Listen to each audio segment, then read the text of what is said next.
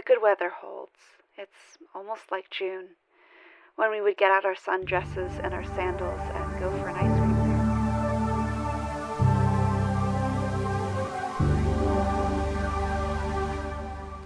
Hello and welcome to the Ofcast, a Handmaid's Tale reader. I'm your host, Max.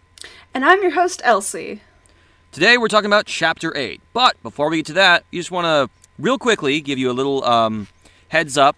The last episode of this podcast was not usual, was it, Elsie? No, it was not. It was a very special episode.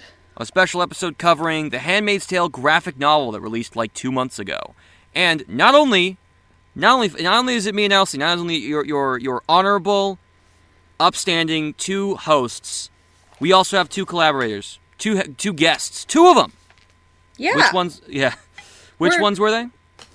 We have Patrick H. Willems, the YouTuber.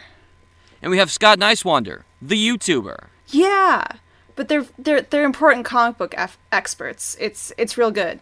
Yeah, we got only the biggest experts to come talk about the graphic novel with us, and make sure you just check that out. It's a little bit of an extra episode, and who knows, we might have more guests in the future. One can only hope. Yeah. Anyway, so we're talking about Chapter 8 today. Now, Elsie, do you want to summarize what exactly happens in this longer than usual chapter? I'd be happy to. I really feel like this chapter is sort of the reverse of the beginning part of the novel, because we're seeing Offred return home and walk back up the stairs. So she's out walking with her companion Uvglen. Uvglen says that it's a lovely May day, and Offred's like, that's a weird thing to say. And then she walks to the house, and Nick says hello to her and is like, hey, did you have a nice walk? And she just sort of nods and is like, Nick should not be talking to me. And then she walks into the house, and she sees Serena Joy and reflects about Serena Joy's past as Pam, and talks to Rita and Cora, and Rita and Cora kind of ignore her like usual, but also talk about how, like, today is the day that she's going to have a bath, and one of them needs to supervise her, and that's kind of annoying. And then she goes up to her room, but surprise, surprise, there's a person in her room. It's the commander. And, why is he in her room? We don't know that, Max. He's just there. Trust me, that was my question going in through the whole thing. Like, why is he in there? What does he do? What, is this the inciting incident? Have we finally arrived at the inciting incident of the Handmaid's Tale? Bold of you to assume that there's anything resembling an inciting incident in this novel. I'm probably thinking too basic. Much like how they keep calling her basic. Which is really funny. Again, I love they call her the common. sass. Yeah. Yeah, but I think if you want to start with the ending, I mean, the bit where she makes eye contact with him, it's really interesting, and she specifically describes it in a very primal way. A flash of bared teeth. What the hell does he think he's doing? It could mean the edge of something, a territory, the signal animals give to one another, lowered blue eyelids, ears laid back, raised hackles. And we see this as this is rather intense violation, perhaps a precursor to a larger violation to come. Mm-hmm. And yeah, I mean, listen, if I walk into my room and there's a guy in my room, either he's stealing something from me or he's asking me to join the Avengers. It's one of those things, and in this case, I don't think it's the second one.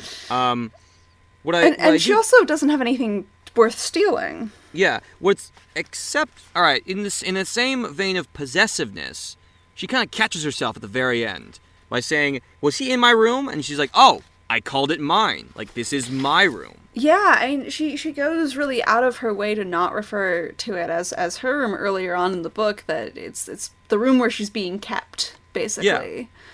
It's like when you're looking after a stray animal, and then you say it's your stray animal, and you're like, oh no, I called it mine. Exactly. I think that now that there's a threat to her possession of the room, all of a sudden she feels willing to claim it.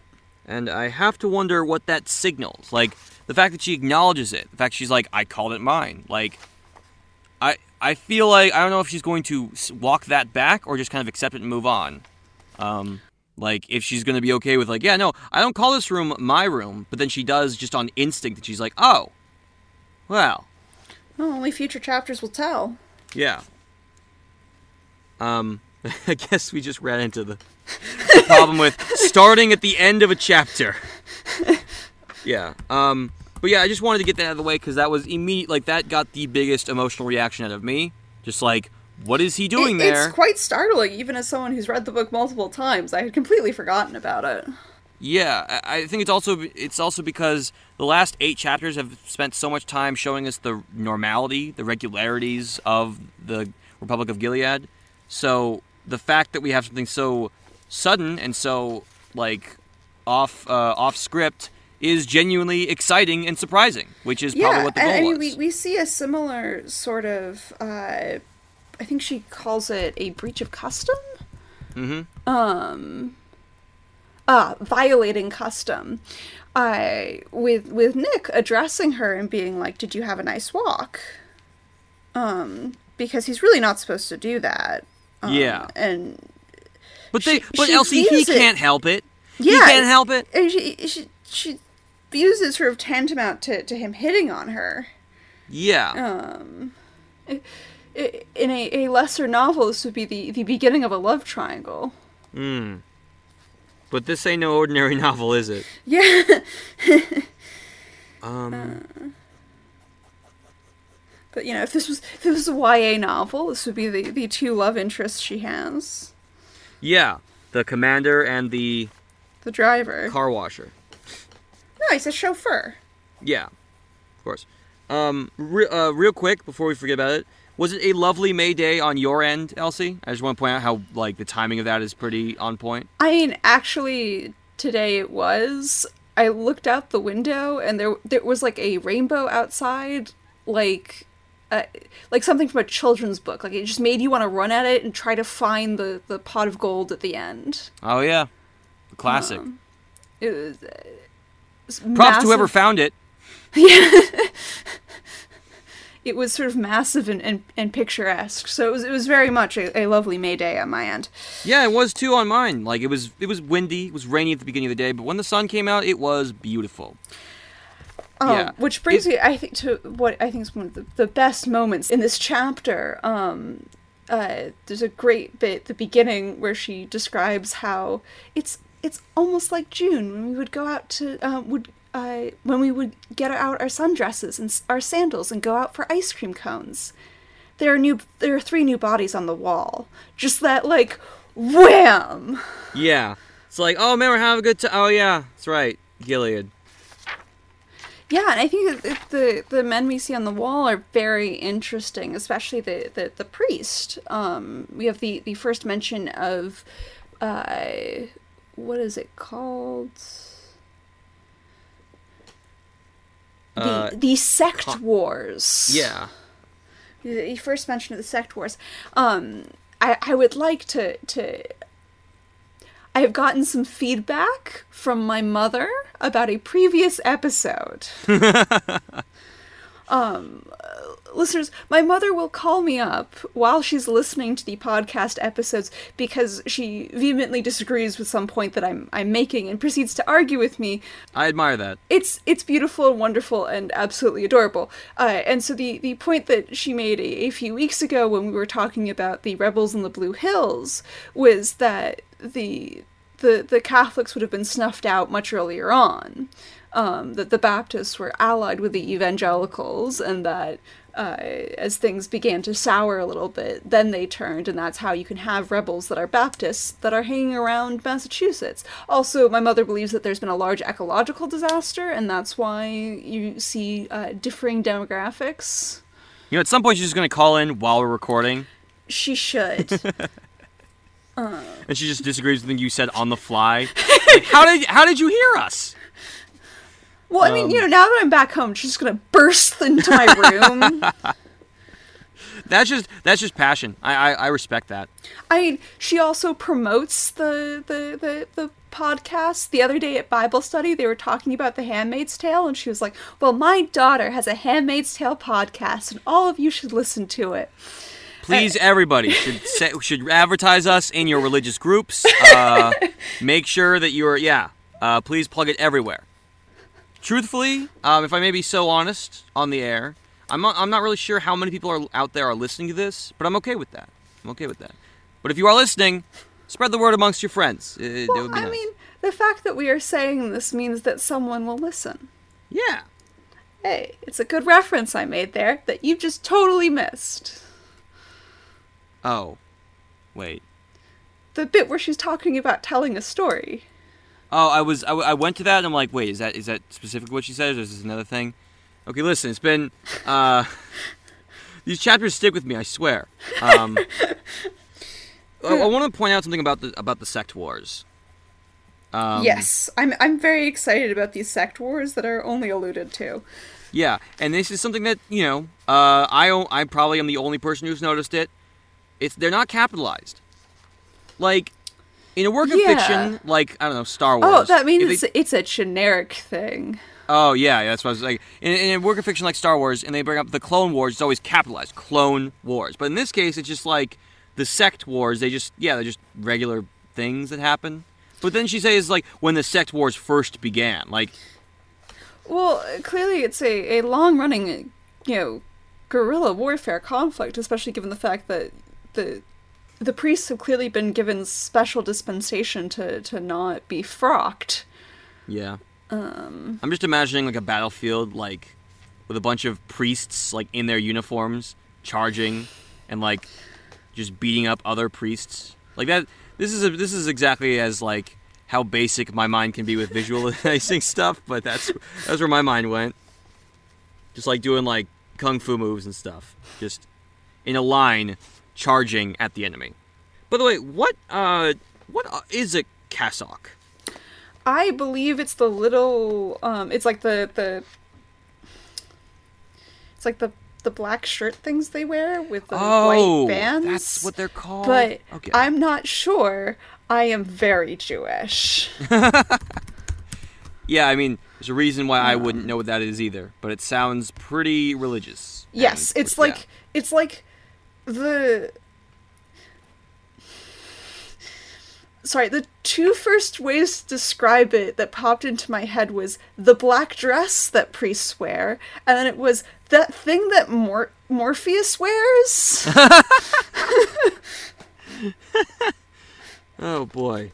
Then the other two people that are hanged. Dang it. Also, yeah, I think it's not clear what type of priest it is, because wearing a cassock that's black is common with Orthodox sects and Catholic sects and whatnot. Yeah. Sorry. I know very little about Christianity, but what I do know, I must brag about. What were you saying? I'm just saying the other two have very peculiar titles. Very peculiar. Like, that made me raise my eyebrows. And not the DreamWorks kind, like the both eyebrows at the same time kind. They wear these placards around their necks. They're gender traitors. Gender treachery, which I feel like it needs to be like a YouTube channel or something. Like, it's just too good. Well, it's actually like a common thing to have on merch. If you go on Redbubble or Etsy and search for Handmaid's Tale merch, you can get gender traitor t-shirts. So, okay, walk me through this one, Elsie. Is it because they were trying to hide in Guardian uniforms? Or... Oh, no, these are men. Okay. Yeah. So... Okay, try to suss it out. It's a barracks or a shower? What do two men can do in a barracks or a shower that would be considered gender treachery? I don't know, play cards? Okay, it clicked with me now. I was a bit like, I guess the... Man, I'm so stupid. You're not stupid! It's like, because I see gender treachery, and I immediately think, like, is this, like... Are they cross-dressers? Yeah, that's right. That's what I was thinking. No, that's what would make sense, but alas, no. Yeah, okay. Wow, that is one... I mean, I guess when I think of describing homosexual acts, I don't usually think of betraying your gender. I usually don't go there. Like... Well, I think it comes from ideas of, like, the homosexual man seducing the heterosexual man into his homosexual ways. Probably where the idea of gender treachery comes from. Oh, wow. I've just heard that about it in the news. That's going to be a recurring theme, by the way. For some reason, a lot of stuff in this chapter is just... There's stuff going on in the world right now that just kind of lines up with it real nice. I don't want to date the episode, but there have been some cases of that in the news recently. Right, Elsie? It's been a rough news cycle. It has been a rough news cycle. I don't even want to talk about it. Yeah. It's been a rough time. I just want to go back to making fun of Alyssa Milano's sex strike. Yeah. Yeah. Yeah. Yeah, and I think the purple placards is probably a reference to, like, pink triangles. That's certainly how it's represented in most visual interpretations. I really appreciate how in the opening we actually hear how, like, Offred's thought process goes, because I do the same thing that she does. Like, her friend goes, "It's a beautiful May Day," she says, and then she's like, "Oh, May Day, like that thing that got..." Yeah, I think that's what's really great about Offred as a protagonist, is that you can just sort of, like, I don't know, like, literally resonate. Like, you can just sort of pick up on her brain signal and like, follow it. You really feel like a handmaid when you're reading this book. Well, I'm just saying, you can just sort of feel her thought process, because you can see her jump from Mayday. Mm-hmm. Don't I know where that comes from? Oh, like, it's... Yeah, it's like something that my platonic friend Luke taught me, yeah. Should we get to the funeral now? Because this is... Oh, yeah. Yeah. That is a weird moment. Yeah, and I like how it's just like this isolated bit of 3 paragraphs. Yeah, and it's another thing that just doesn't pop up in any adaptations, but it's a cool little bit. I kind of get it. Like why this is such like a, people kind of avoid this particular bit. Not only because it's like, it's a very slippery slope, I guess. Yeah. Yeah. Sorry, you good. For the readers out there, and also for me, could you re-explain what an econowife is? Econowives are women who are of the lower classes and therefore must fulfill all roles. They wear striped dresses that have red, green, and blue on them. We have yet to get a visual adaptation of this outside of the graphic novel or the illustrated edition, because let's be real, the stripy red, blue, green look is a little weird, a little garish. Yeah, so they're lower class women who presumably, I don't know this for sure, this is just sort of my headcanon, my explanation of how econowives happen, is that they are women who were married to men who were part of the regime before the regime happened, but their husbands aren't high-ranking enough to be issued a Martha or a handmaid. I see. Okay. Because my first instinct was, econowives. I choose business wives or first-class wives. That's your host, Max, folks. He just default to humor if you don't know anything else. Yeah, so she's carrying a small black jar. From the size of the jar, you can tell how old it was when it floundered inside her. Yeah. Flowed to its death. It's amazing how, like, it's... I don't want to say it's clean, but it gets under your skin in a very implicit way. It's not explicit. Yeah, no, and it's very flat. It leaves a lot to the imagination. You don't have to describe in sort of over-the-top detail what this, like, miscarriage looked like, but yeah. you can sort of see it in your head, this jar of, like, goo almost. Mm-hmm. And it's too young to tell whether or not it was an unbaby.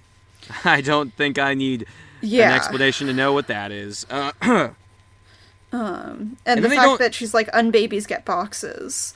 And the fact that when you have a stillborn, they don't call it, like, a dead baby. They call it an unbaby, the same way that they call women who get shipped to the colonies unwomen. Yeah. There's the little subtle terminology that really makes you sad. Yeah, and it's such a weird, dehumanizing turn, because you would think that they would, like, seriously humanize miscarriages. Mm-hmm. Although I do wonder if it's a way of... There are women who've had babies, and then there are women who've had unbabies. I wonder if it's a way of having that determination about the women.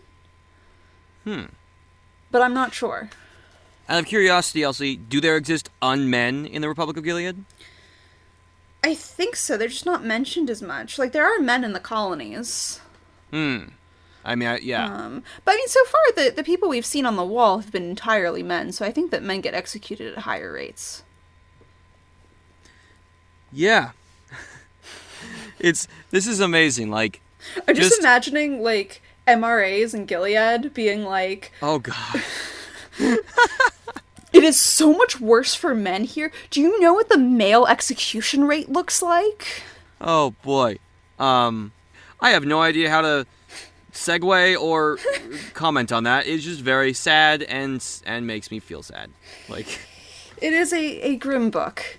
Yeah. Anyway. Yeah. Well, I think the more interesting moment here is not just the unbaby moment, but the fact that even though Offred and Ovglen like put their hands over their hearts to be like, we are in solidarity with you with your loss, the first one scowls at them, and another one turns aside and spits on the sidewalk.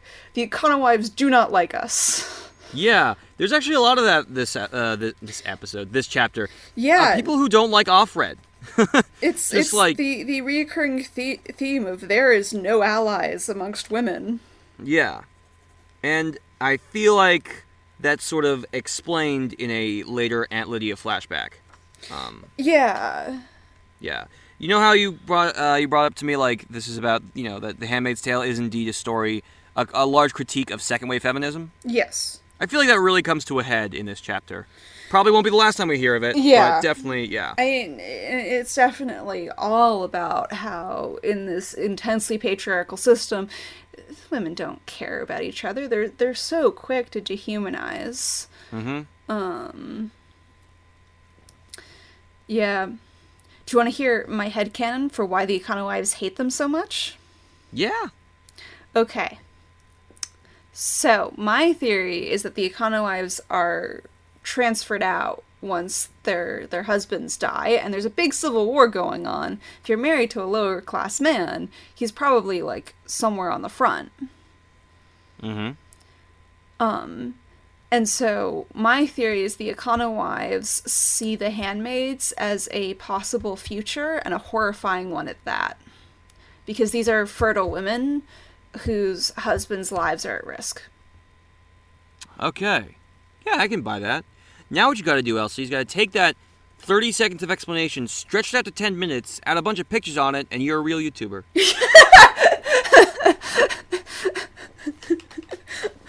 Why did the Econowives hate Offred so much? Yeah. It's a theory. A Handmaid's Tale theory. I mean, like, there are content outputs for Star Wars theories, Marvel theories. There should be one for Handmaid's Tale theories. I wonder if there are. And if there aren't... There's not. It is a niche that has yet to be catered to. That you gotta fill, Elsie. As you're calling. What does under his eye infer? Like, under the eye of God. Oh, okay. I wasn't sure because under his eye, like... Because I saw his, and that was capitalized, but also everything was capitalized, and I wasn't sure. Yeah, under the eye of God. Mm-hmm. Under the eye of Sauron. That's... You know what? That in my headcanon, that's what they're referring to. The Republic of Gilead is actually just a covert operation designed to instill Sauron as the leader of the United States of America. Nice, yeah. Okay, so I'd like to get if I may, I'd like to get back to Nice Walk, because I feel like it speaks to a greater issue about how the power dynamics of the Republic of Gilead work. Yeah. As Offred describes, all flesh is grass, as she pulls an actually on Aunt Lydia. Well, I mean, that is the quote from Isaiah. What does that mean exactly? I think it just means that flesh is weak. As in, like, and flesh refers to temptation? Well, that, like, human life is transitory? That, like, our bodies are like the earth, and they will decay, and, like, what's the word? Become fertilizer? Oh, okay, yeah. Oh, okay. Yeah, like, it's a popular thing to be on, like, epitaphs. Interesting. Because I knew what they were referring to, but I wasn't sure how they got to all flesh is grass. Because when, of course, some of them will try all flesh is weak, I thought it meant, like, the flesh that keeps their skin thick enough to not hit on women. Yeah, and listen, no, Aunt Lydia is using the line to mean that, like, men's lusts are so strong that they are weak and they will try things. Prime victim blaming right here. Like, yeah, this is well, like... she specifically is like, you women are stronger and shouldn't have this problem. Yeah. Which is, like, it's like false empowerment, you know, like... Yeah.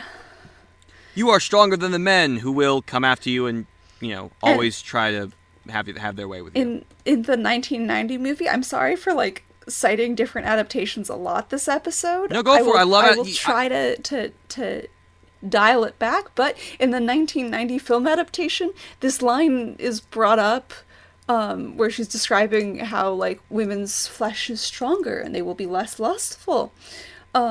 Because one of the handmaids in the Red Center gets caught masturbating, and they, like, basically take her out back and beat her. Oh my god. And she's like, you know, men can't help themselves, but you women. Wow. Yeah. Yeah. By the way, if you know my channel, youtube.com/MaxMayer, you would know that I talk about adaptation all the dang time. So it's interesting to talk about the different adapted works of The Handmaid's Tale, of which I will expose myself to all of it at the end of this long journey when I actually finish this book, so I don't get spoiled anything. So, you know what's interesting, the stigma, like, is in that respect of the adaptation where a woman is caught masturbating. It's interesting how, even now, it's still sort of a stigmatized thing to either show that or address that. Like, Yeah. like, the scene in the Academy Award-winning film The Shape of Water that stuck out to me the most, and I know what you're thinking, I know what you're thinking, it is the scene with her just, like, casually masturbating, because it made me realize that's just not a thing that anybody, like, addresses or shows or anything. I mean, it up until very recently, if you showed a woman masturbating, you were automatically getting an NC-17 rating on your movie. Is that right? I didn't know that. Yeah, it comes up, there's a movie called But I'm a Cheerleader, which is a campy romp in which the protagonist, who's a cheerleader, gets sent to gay conversion therapy, despite the fact that she's very in denial about being a lesbian. And one of the things that establishes that she is in fact gay is that there was a fully clothed masturbation scene in which she thinks about cheerleading practice and looking up the skirt of a teammate. Oh. This movie came out the same time as American Pie, and because it had the scene with female masturbation in it, it got an NC-17 rating, and American Pie got an R rating, despite the fact that it has a scene where a guy masturbates into a pie. Yeah, I've heard that. I've heard of that. That is fascinating. Yeah, so... Yeah, and in the 1990 movie, it's not, like, super clear what's happening, but, like, there's, like, she's in a sleeping bag. I see, yeah. And you can tell that something happened, and there's comments about how women should be stronger. He made you different. It's up to you to set boundaries. Later you will be thanked. Yeah. Don't go reading into that, listeners. It's the scene in The Shape of Water that stuck out to me the most. Relax, all right? I was just I remember like turning to my friend and be like, I remember after the movie, I was turning to my friend like, this is the scene that stuck out to me, and she was like, "Are you sure, Max? Are you sure that's why?" I'm like, "Yes, that's why." Come on. Anyway, it's the idea, this idea, it's so real because it's still a thing that happens. Like the way the way a lot of people still educate their daughters is to be stronger than the man who cannot be controlled. And it's it's scary how it is still like that is something that the modern United States of America and the Republic of Gilead have extremely in common. And I mean, if we have anything in common with the Republic of Gilead, we should probably change it.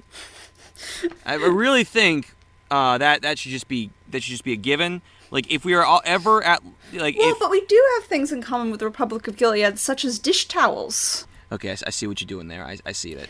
I get you. Yeah.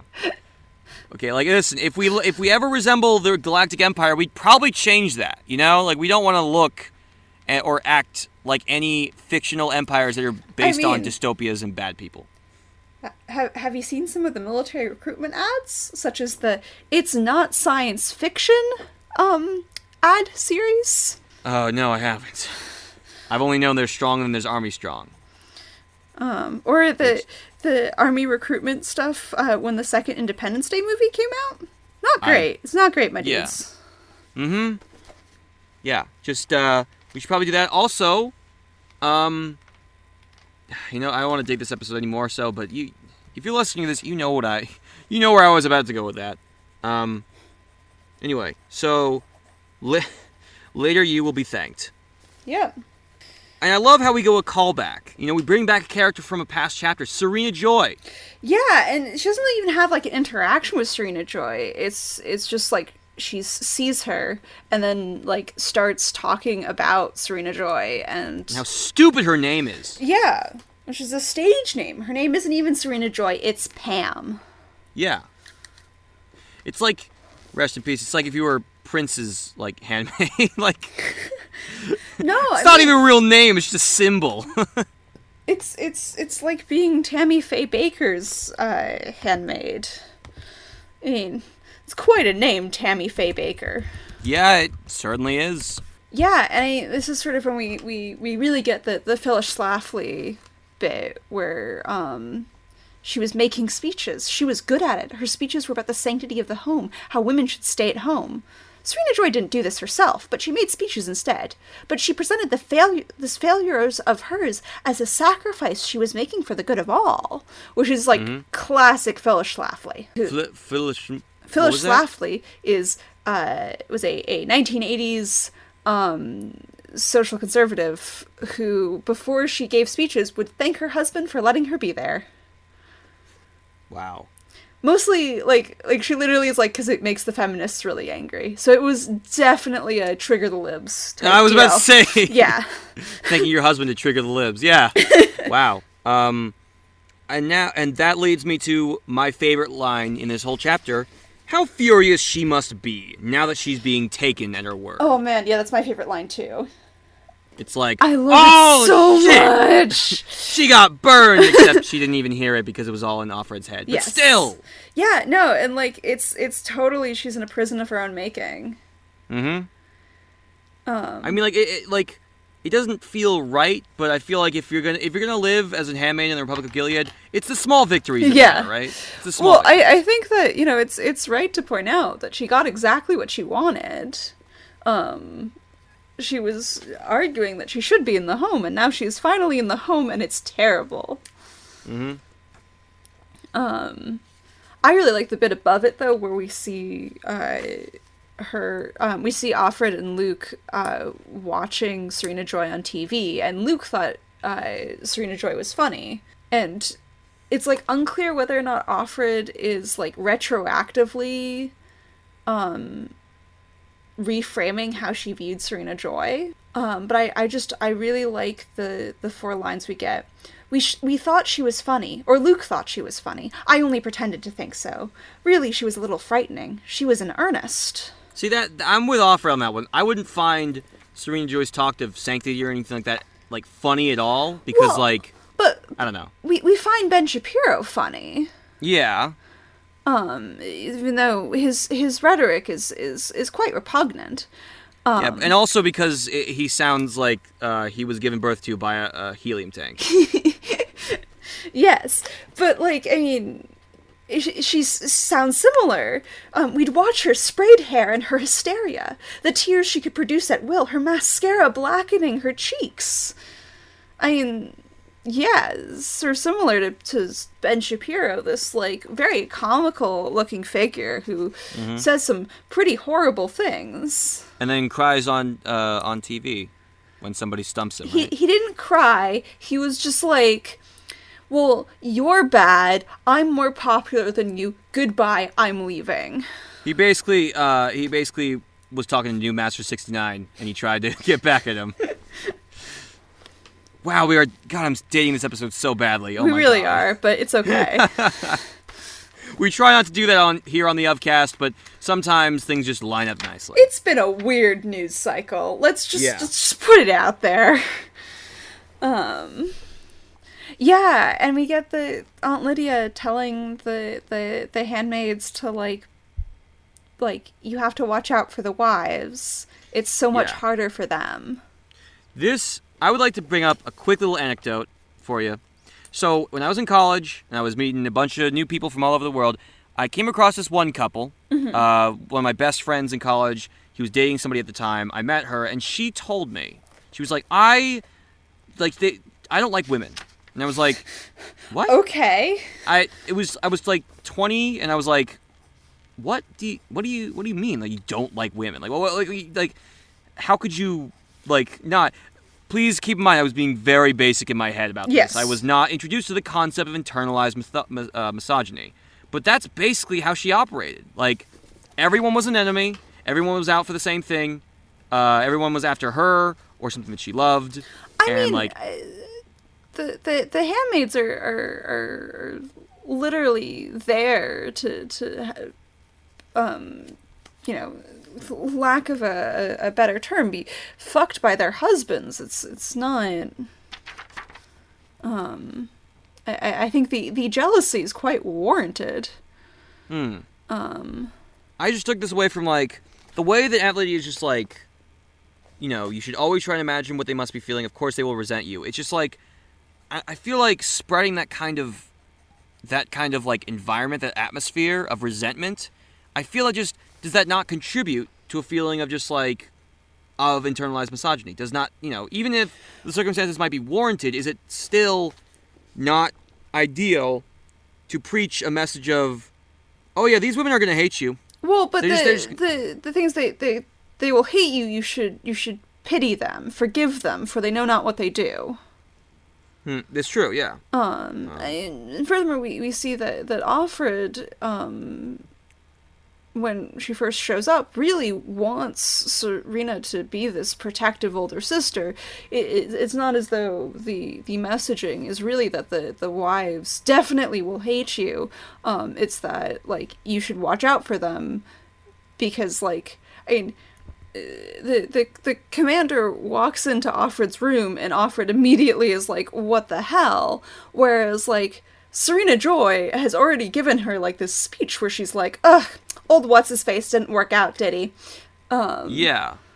Like, that Serena Joy has a fair amount of power over Offred. Mm-hmm. Now, here's a question, Elsie. Do we know in the timeline of the Republic of Gilead of any wives killing handmaids the same way that handmaids or wives kill husbands, kill commanders? I think we see some similar rumors on the part of the Marthas later on. But I'm not 100% sure. I don't really remember. But speaking of the Marthas, let's talk about Rita and Cora and talking about Offred like she's not there. Yeah. Have you been in that situation, Elsie? Like, maybe it's your friends, or maybe it's your parents, or like, and you've done something bad, or that you just, like, made them irritated, and they kind of do the same thing to you that these two Marthas do to... And it's weird, because she hasn't done anything bad. She just, like, is like, I couldn't... Like, I can only get this chicken. Yeah. No, but, like, I feel like a lot of us have been there, whether or not it was like, you know, in our, like, because of us. It's just like the worst feeling to be treated like a chore, not a person. Yeah, I mean, and also the fact that, like, Offred needs someone to watch her while she bathes. Yeah. That is... Who put in these rules? Who's in charge of, like... Yeah. Just, as we continue in this book, I'm not sure... Again, I think I brought this up before. I'm not really sure who benefits from this system. Everybody seems totally miserable, and everything seems super restrictive. I don't really see where, like, any good comes out of it. That's the message. That's the moral. I guess it's just so weird. Like, I guess I'm just so used to dystopias where somebody is affected. Like, I mean, everybody in, like, the districts might be sad, but, like, Pan Am, like, the rich, they're happy. Like, it's very clearly benefiting them. The commander clearly benefits. He gets to reproduce. Yeah. I guess that's... What is, functionally speaking, an unwilling participant. Yeah. He's not into it. And, like, so if you're a commander and you marry a wife, what, like... Ugh. You're only issued a handmaid if your wife isn't fertile. Oh, that's right, yeah. Okay, and Serena Joy is clearly not fertile by virtue... She's old. She's old, yeah. Yeah. Okay, I feel that. Okay, that I forgot about. That clears that up for me. So how does... So... Okay, let's see. The Marthas are... They just... Offred has in the past tried to connect with them, hasn't she? She's trying... Again, it's the recurring chapter theme of trying to find allies. She wants to be seen. Yeah. And it just doesn't work, because we're in a system that benefits nobody, and nobody is happy, and why would you ever want to make friends or anything like that in a situation where nobody else is happy about anything? Well, I mean, I think she... I mean, what she wants out of her allies is so simple. She just wants someone to talk to. Yeah. And yet, in each circumstance, because of what she is, a handmaid, she is denied that. Yeah. Because of what she is supposed to be. Like, it's not because of Offred saying anything. She even, you know, even those Akana wives, she's like, hey, what's up? We stand with you in solidarity. And they're like, they basically give her the finger. Yeah. And it's not because, oh, God, it's Offred, give her the finger. It's, oh, a handmaid. Oh, great. And then when she goes to, like, you know, like, she sees Serena Joy, and it's like, she will never be friends with Serena Joy. She will never have any allyship because of that power dynamic. And now with the Marthas, oh, God, we gotta look after her while she washes. That's just great. Like, it really, really drives home the point that that none of this is because of Offred. It's all because of the handmaid Offred, which is sad. It's a real uplifting book. I sometimes worry in our off time not recording the podcast if we kind of focus too much on this is sad all the time. Well, I mean, we mentioned when there are hope spots in chapters. This one just doesn't really. I mean, not much happens. Mm-hmm. Yeah, except the very end where it's like the commander's there, but that's ominous. That's not good. And I think it's worth noting the commander is the only participant here who doesn't seem to have any opinion on Offred because of her status as a handmaid. Even though it's a short interaction, it doesn't really seem to be like echoing any sort of sentiment. Yeah, I mean, different. He hasn't said anything to her at all, ever. Yeah. When did she meet him? I think we're still, yeah, I think the next time he pops up is chapter 15. I'm not 100% sure, but I'm pretty sure. Wow, really? Yeah. You don't get this mystery resolved until chapter 15? Wow. Mm-hmm. That's... Dang, son. It's yeah, I have to wonder, you know, and I think what makes this especially tragic is that last line, where even in the midst of all these people having a grudge with Offred the handmaid, and not just Offred, or Yeah. whatever her name was before. She now is starting to accept the role by calling her room hers. By calling the room where she sleeps hers for the first time, maybe in the book? And it's like, oh, I'm being forced into all this. I am being thrown into all this resentment. And now I'm starting to, like, accept it. Yeah. Which is tragic on its own. I mean, but I think that to a certain degree it's a sort of small act of rebellion where the commander has shown up to claim her space, and she says, no, it's my room. What is he doing in my room? Yeah. And, like, being possessive like that. Yeah. Which it's like, it's not like this at all, but it sometimes feels like Gilead is very anti-emotion. Like... Oh, yeah. Definitely. Yeah, it's not like there's a no emotions rule. Like, that doesn't make any sense. But it's very much like, if you react a certain way... People get to have emotions. Handmaids are not people. Correct. That is correct, yeah. That's true. What was your favorite part of the chapter, Elsie? Well, I also really like the line where she's been taken at her word. It's just such an amazing way to put it. Oh my god, wait, is this the first time that we've had the same favorite line? I think so. That's amazing.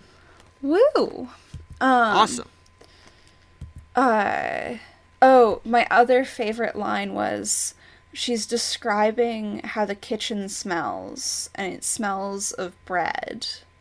Yeah, and it's like, I need to stop smelling this, right? But the bit before she says, I need to stop smelling it, she says, it smells of mothers, although my own mother did not make bread. It smells of me in former times when I was a mother. It's so sad.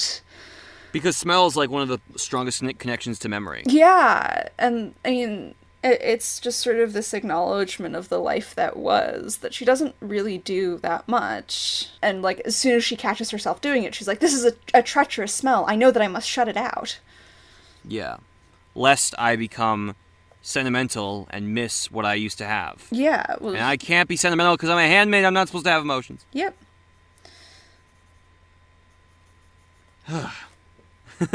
Like I said, what an uplifting novel. Yeah. And I'm hoping that Offred gets her justice by the end of the book, and I am certain that's going to happen, and I'll definitely go into the book feeling that, and only that, and I won't be disappointed. Definitely. Nope. Yep, definitely. Anyway, I think that wraps it up for us this week, right, Elsie? Yeah, I think we've covered all the bases. Awesome. Thank you for listening to this week's episode of the Upcast. If you're looking to interact with us on any on a bigger level, you can find us at theupcast.com, and you can send us an email through the contact sheet on that website. And you can also find us on Twitter at theupcast. Elsie, where can people find you on the internet? They can find me on Twitter at @themusesappho and on Instagram at @themusesappho. I do cool retro vintage fashion stuff. It's fun. And I have a YouTube channel, Sappho of Lesbos. Check me out. Where can they find you, Max? They can find me on YouTube as Max Mariner, and they can find me on Twitter and Facebook at Mr. Max Mariner, MR, my name. And you should know that I make videos about old Harry Potter video games and screen actors. We've done another episode where we didn't make any Harry Potter references. Yeah, it's just too sad. Just too sad for Harry Potter. Like, we could make references about how Harry is treated as the chosen one instead of Harry, which is... Or we could have made references to his childhood on Privet Drive, being the neglected child. There were so many opportunities, and we didn't do them because we're trying to break our form here. Yep, we're trying to break our form, and I am not just totally blanking on all those things. We are making an effort. This is definitely on purpose. Yes, absolutely, 100,000,000%. Anyway, our theme music is by Daniel Shariat. And our branding is done by Sydney Elliott. All right. Praise be. Praise be. See you next time.